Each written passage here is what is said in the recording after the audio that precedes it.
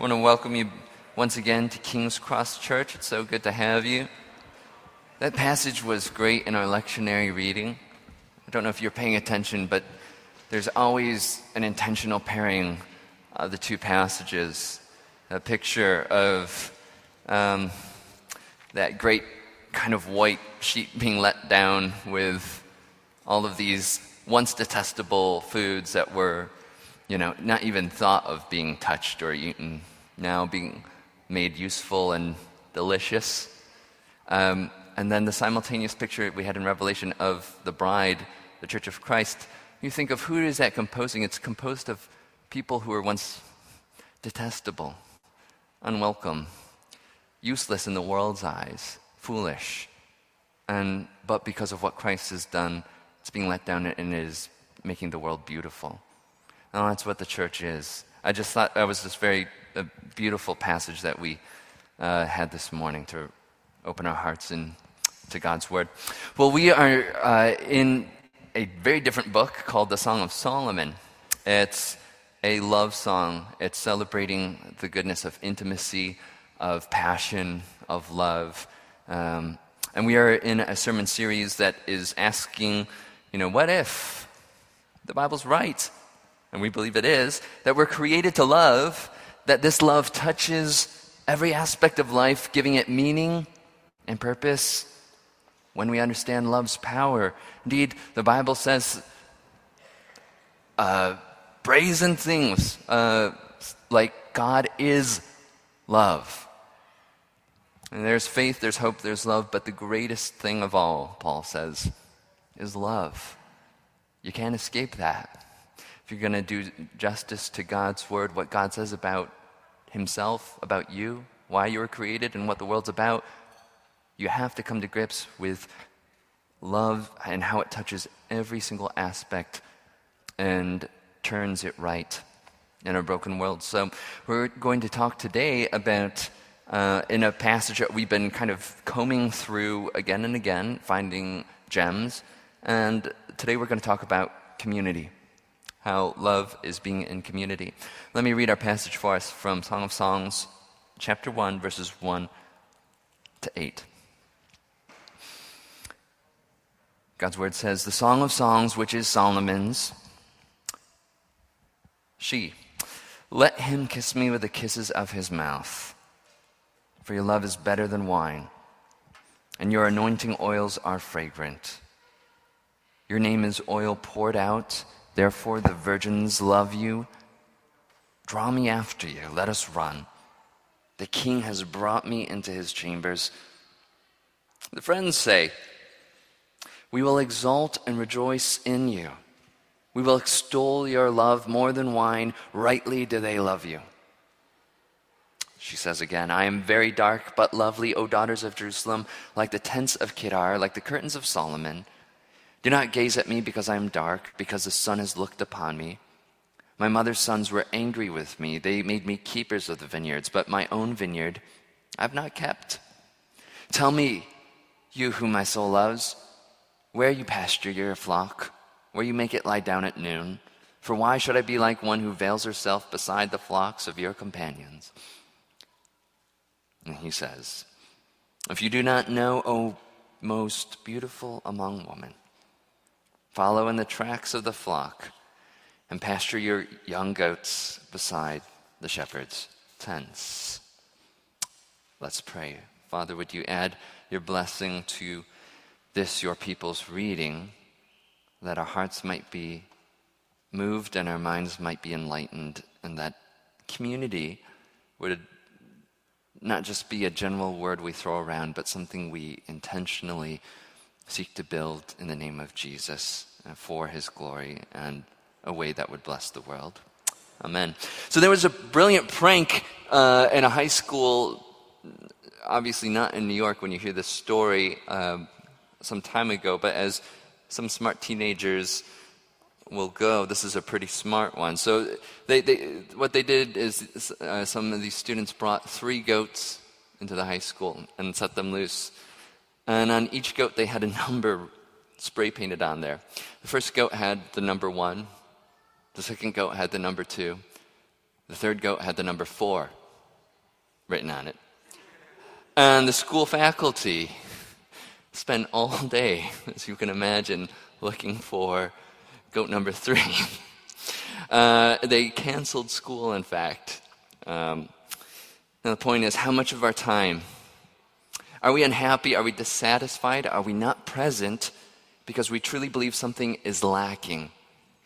Despite all that we have in this moment, all that we need actually being here in our life.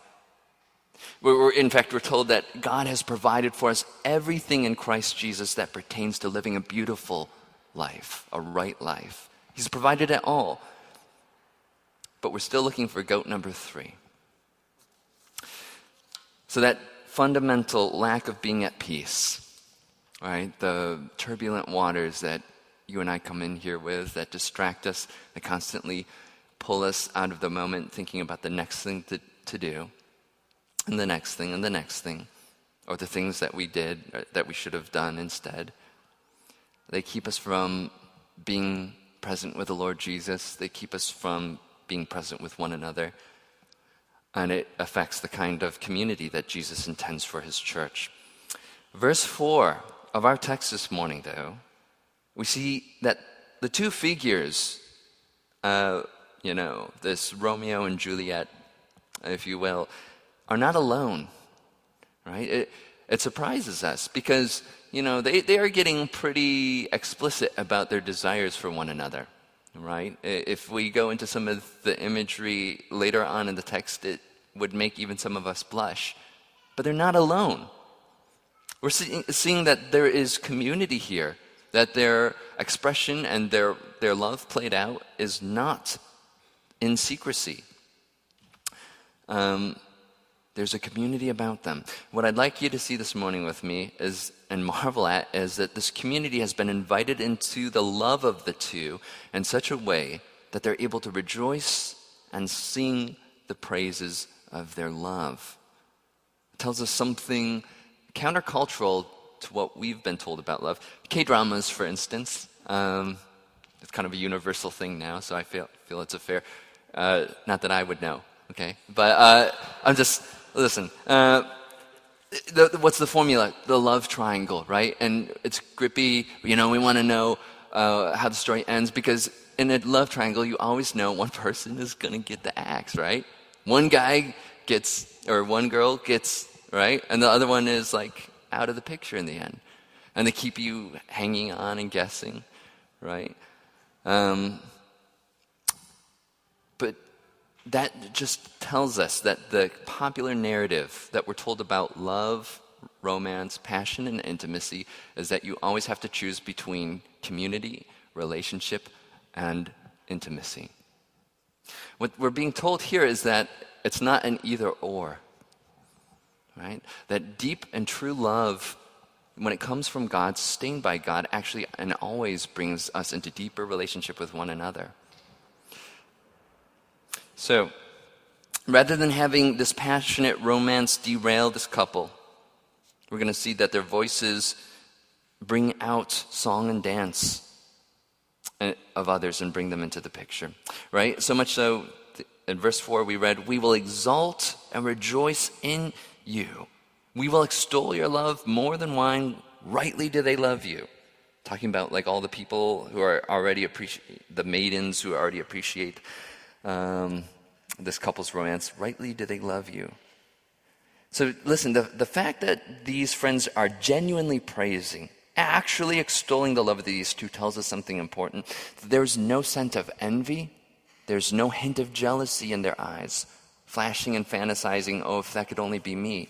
They're genuinely delighted in what is going on in these two life.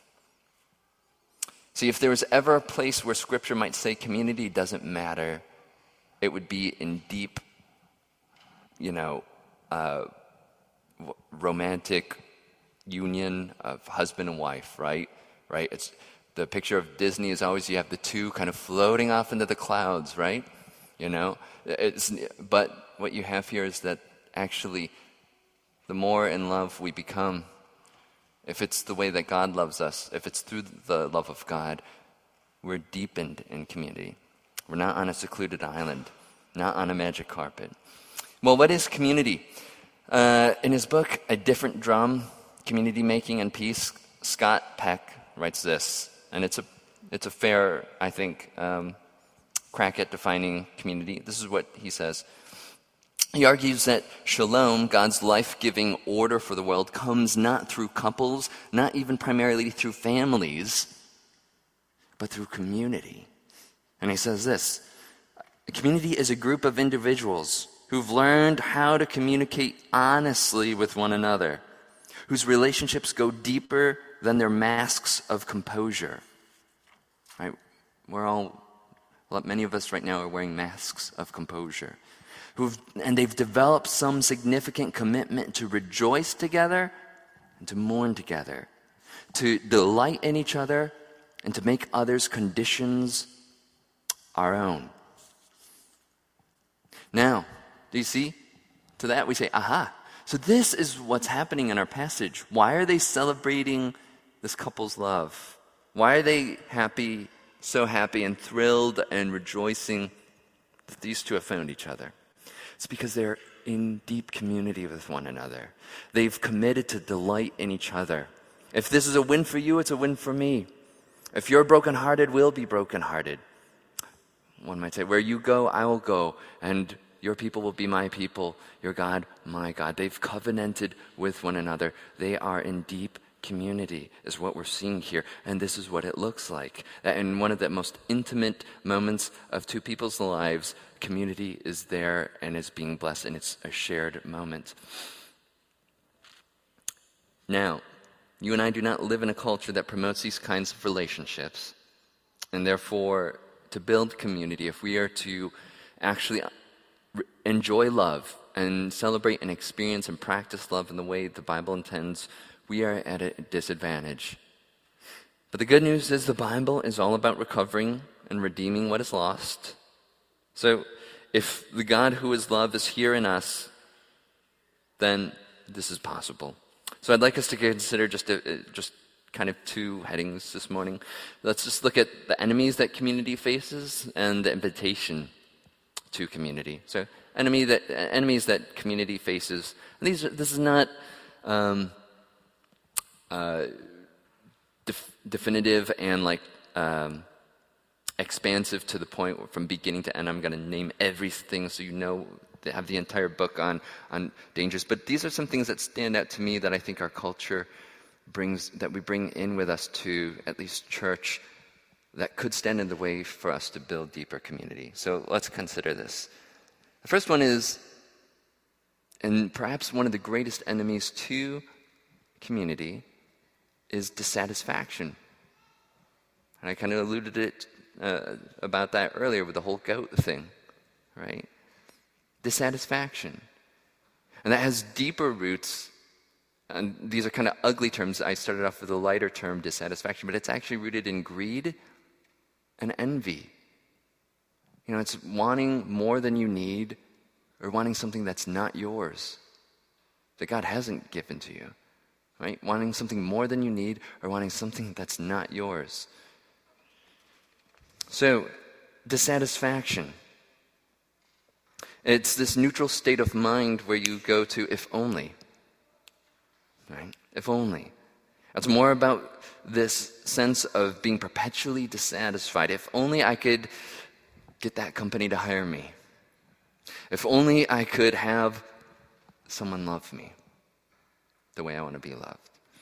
If only I could have a nicer apartment, with a little bit more sun, so my plants wouldn't die. If only I could have my family live on that level of comfort. If only I could get the day shift. If only I could have gotten that parking space. If only I had more free time. And it keeps going. It keeps going. And the problem is that when you get that thing even if you do get that if only thing, you still haven't solved that root issue of greed and envy, of dissatisfaction. And so there's another if only that comes up sooner or later. And when we live by if onlys, we're inherently telling ourselves that thing is the key to our deep happiness. We're constantly preaching to ourselves passively that thing, heart, that thing, me, will make you happy and will be the source of eternal bliss, which of course is a lie. So we also now have lies and untruth that we are believing and bringing into ourselves. It's a gateway to just having a darkened mind and heart. No, for me, I know that greed, envy, dissatisfaction is at work in my heart when I'm here. A great way, a litmus test, is it easy to praise? I'm not talking about like if it's a song that I like or no. There's a general sense that I have when I come in here. Is my posture one of giving? That I'm wondering, who will I see today? I wonder, how will I love them? How will I be called into love? And how will I be just kind of swept off my feet at the God of grace? Or is it really hard? And usually there's a direct correlation between my ability to worship and praise and my dissatisfaction. So take a moment and self-reflect, take stock.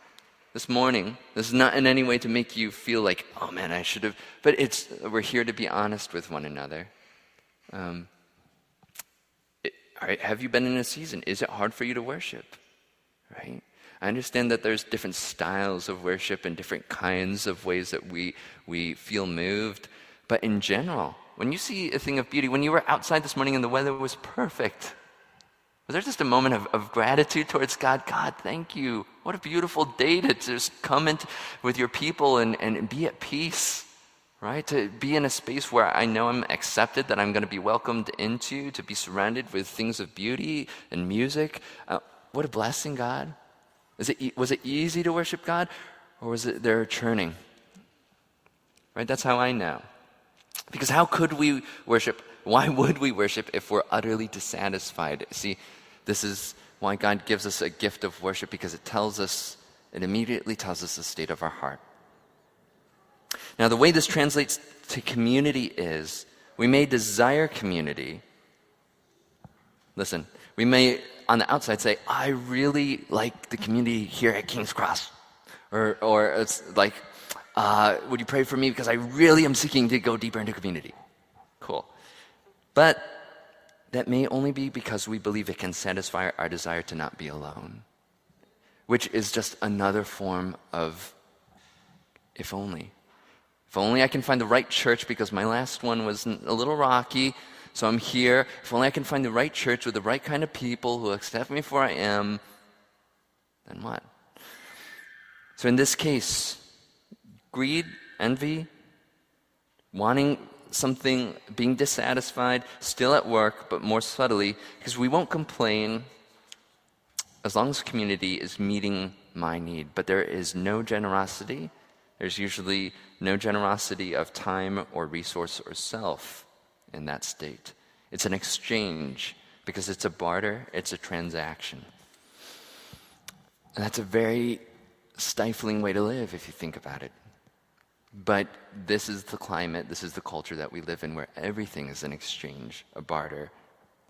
David Brooks calls this mindset that we live in, the culture that we are seeped in, hyper-individualism. He says it's the prevailing culture of our day, and he points to how hyper-individualists find themselves enmeshed in a network of conditional loves. It's the ocean you swim in.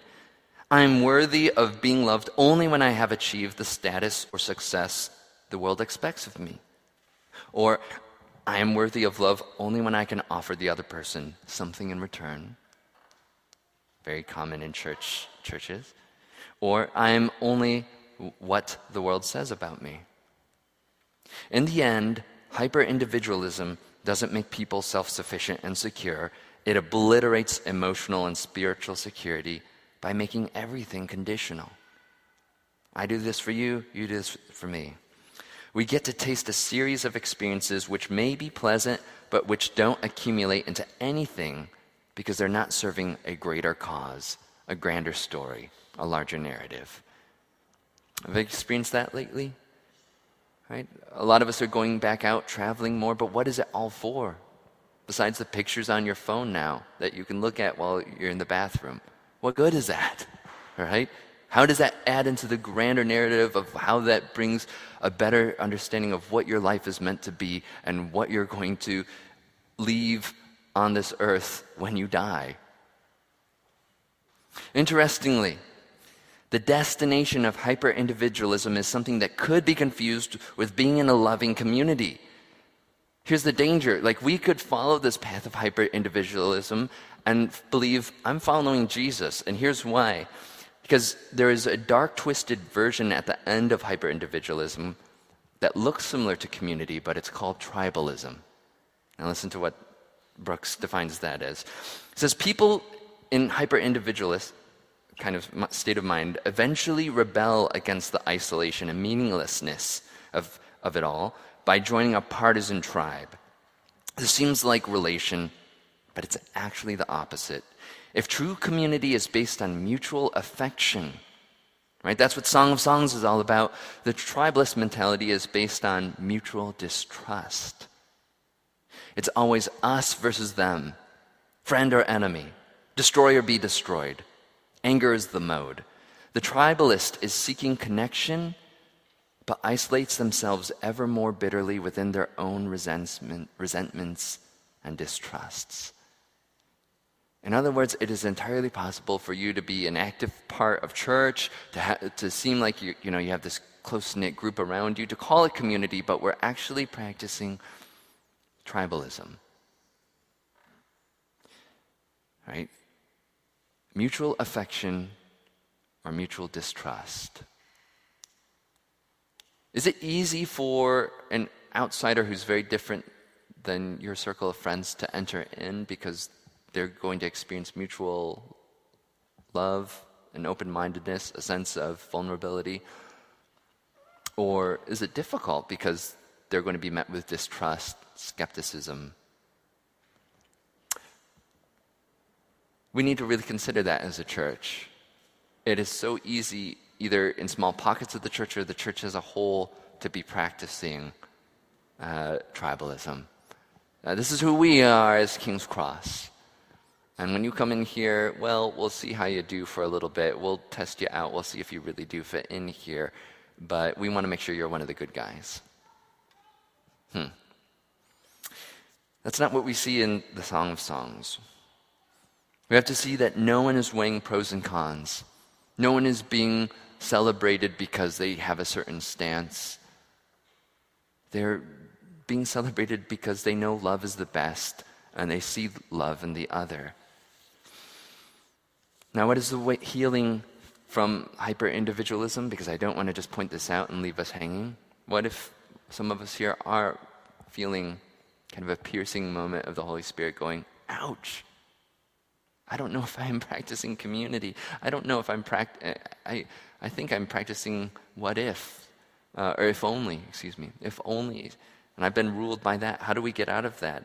I think I've been using community more so to meet my needs than actually to receive and give love. What do I do then?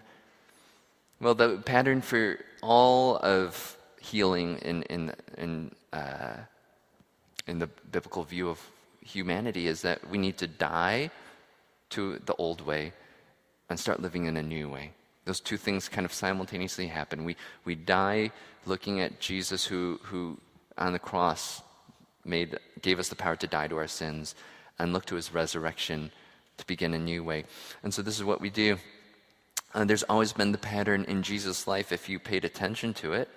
I don't mean that in a demeaning way, but we really do need to look at Jesus, the way he lived, and say, there's so much wisdom there.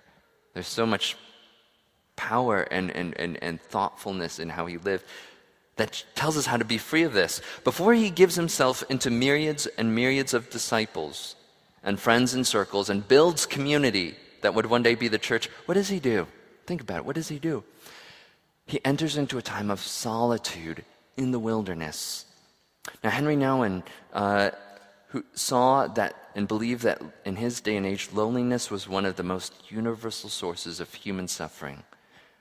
And so he had a lot of thoughts on loneliness versus solitude, and this is what he taught. He taught that there's great healing and transformation that God does in our life, which turns, in order to build community, turns loneliness into a practice of solitude before we can enter into community. And this is what he is talking about. Nouwen says, the fruit of loneliness is more pain and suffering. The fruit of solitude is peace and connection with the divine. He says, loneliness makes us cling to others in desperation. I need you. The solitude allows us to respect others in their uniqueness and create community, deep bonds of love, of giving and receiving, of serving one another. Nouwen contended that no friend or lover, no husband or wife, no community or commune will be able to put to rest our deepest cravings for unity and wholeness. It must be sought in the experience of the divine and almighty God, submitting to the love of Jesus. And you find him most purely in times of solitude. And times of solitude doesn't mean that you are necessarily up on a mountain trail by yourself. It could mean that. It might mean that you are with your family, and maybe you have 2 or 3, little ones, and you're juggling that, and you can feel totally alone in that season of your life. You can be surrounded by peers at work and be in a community group and feel utterly unknown and alone. So when Nouwen is talking about we need God to come in and transform and heal our loneliness to places of solitude, he's not talking about physically being alone. He's talking about spiritually, relationally. So if you're in a season where you are feeling, maybe you got out of bed today or went to bed last night and you're just like, man, I feel so alone in this world right now. Maybe the word that God has for you in this is that the first thing he wants to do is he doesn't necessarily want to take away the loneliness, but transform, redeem that into seeking solitude with him, to find him. What that does is that allows us to go into community, not with the grasping on and clinging to, you need to meet my needs because I'm lonely. But when we've aligned ourselves to the God who knows us, who's with us, we're able to be in, as Nouwen says, respect and serve one another. And this is how community is built. Now, the other enemy of community I just want to bring up is the fear of loss. Okay? The fear of loss. There's a sense that we can become so attuned and under the sway of loss that the fear of experiencing it becomes greater than the actual experience of loss itself. The fear of loss can be more powerful and more shaking and more life-altering than whatever you're afraid of losing. That's actually quite common, right? So now when it comes to community, many of us, I think, through various reasons, maybe through really good imaginations of what could happen, or maybe through personal experience or just seeing what's happened to others, we're afraid to dip our toe in the water because we're afraid that we might experience loss. It's that phrase, we're always waiting for that punch, right? We're enjoying something, but you're just waiting for something to go wrong, right?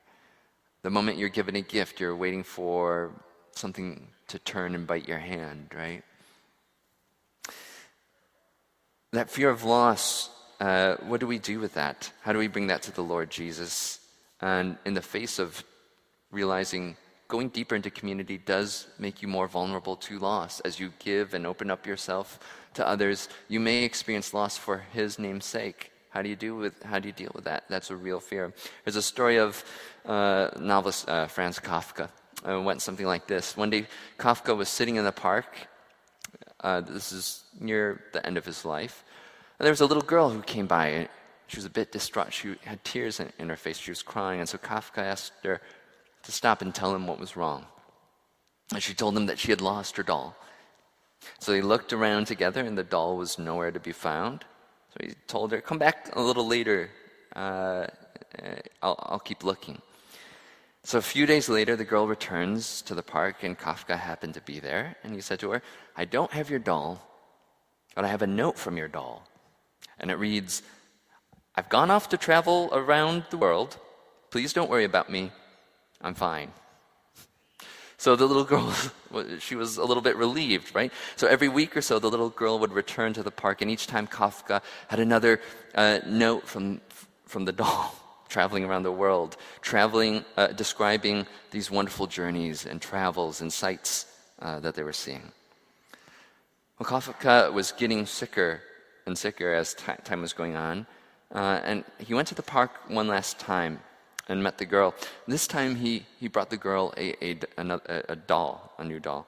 He gave the girl the doll and said, well, travel's really changed her. But some years later, after he had passed, the girl, now a young woman, she found that a note had been rolled up inside the doll.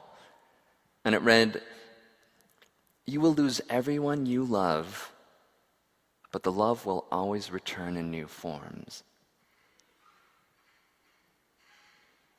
The disciples come to Jesus. They're concerned over what they've given up, what they've lost on his behalf, and what they might lose if they commit to continue the journey of building community with him, the community of faith and of seeking him.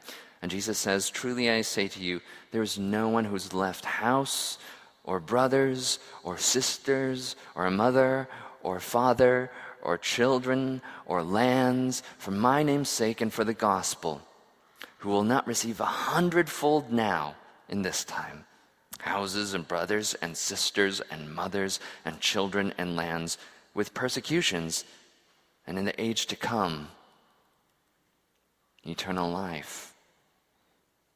But many who are first will be last, and the last first." Because of perfect love casts out fear, and perfect love is shown to us in this way that Jesus came and died, he gave his life, and he rose again. The resurrection shows us that all that is from and through the love of God cannot be truly lost. That's what Jesus is saying. He's saying that it will come back in new forms, glorified and whole, and in a way that you will never lose it. Everyone you love, you will lose. But if we love in the way that Jesus calls us to love, they will come back again. That we have not lost anything that can't return.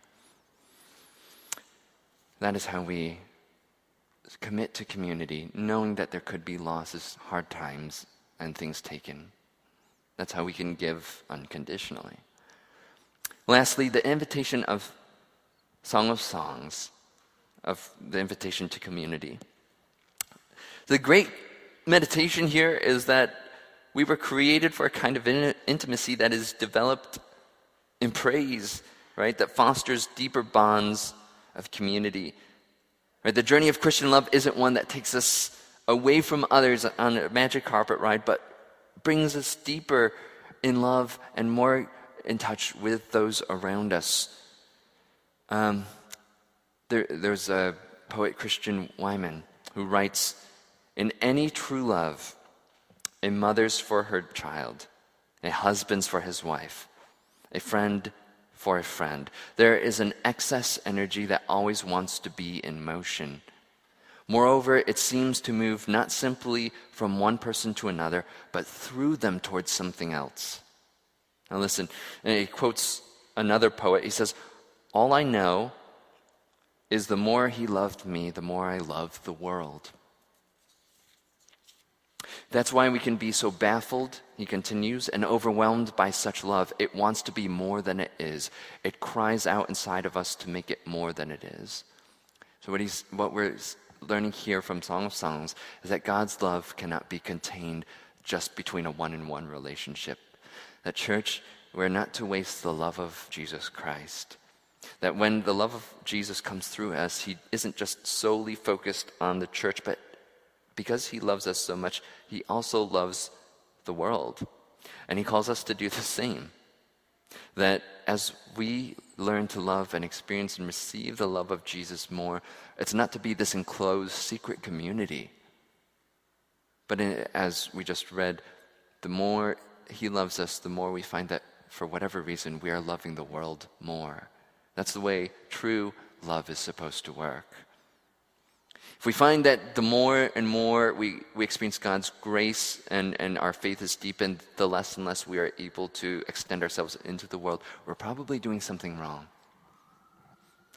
But if we find the more and more we receive the love of God, we understand it more, are baffled by it more, in awe of it more, and we find that as we go out, we have a deeper compassion, a sense of empathy, a deeper amount of patience, and a less grip of irritability because we are satisfied in what He's given us, we're probably receiving it rightly. So, here's the invitation we have today. That in the midst of this great romance that God has for His church, right, the world is supposed to look on and rejoice with us at, wow, that's a great love, that is a great romance, right? That is what our neighborhood is supposed to be in the Song of Songs, what we just read in verse 4. Those looking on but are allowed in to rejoice with us, right? At the love of God and what He's doing in our community, in our midst. The night that the Lord Jesus Christ was betrayed, He took bread, and giving thanks, He broke it, and He said, "Take, eat, this is my body, which is for you. Do this in remembrance of me. Remember my love as you go out into the world, and let that love open your heart to others. And if you feel guilty, if you feel unworthy, this cup," he takes the cup and He says, "This cup is the new covenant in my blood, shed for the forgiveness of sins of many." It's an unbreakable covenant. Jesus says, I'm building a community here by my blood. Can't be broken. That's how much I love you. That's how much I'm committed to you. Right? Let that cleanse you from all guilt and shame and feelings of inadequacy. So we come, if we're rightly children of God who are thinking and wanting to live out the gospel more. If that's true of you and you've been baptized and you're a member of a church, we invite you to come and take these with seriousness. Take this with a sense of urgency that Jesus, I need you now. So I'm going to invite our elders and deacons to come up and help just administer the Lord's Supper. And the way we do that is we'll just come up and take one and go back to our seats. And there's really no shame if you're not a Christian here, that's to be celebrated. That's the passage we just read that you're to look on and just join in the thanksgiving of that. Join in the praise and the goodness of that. So, with that, church, let us come.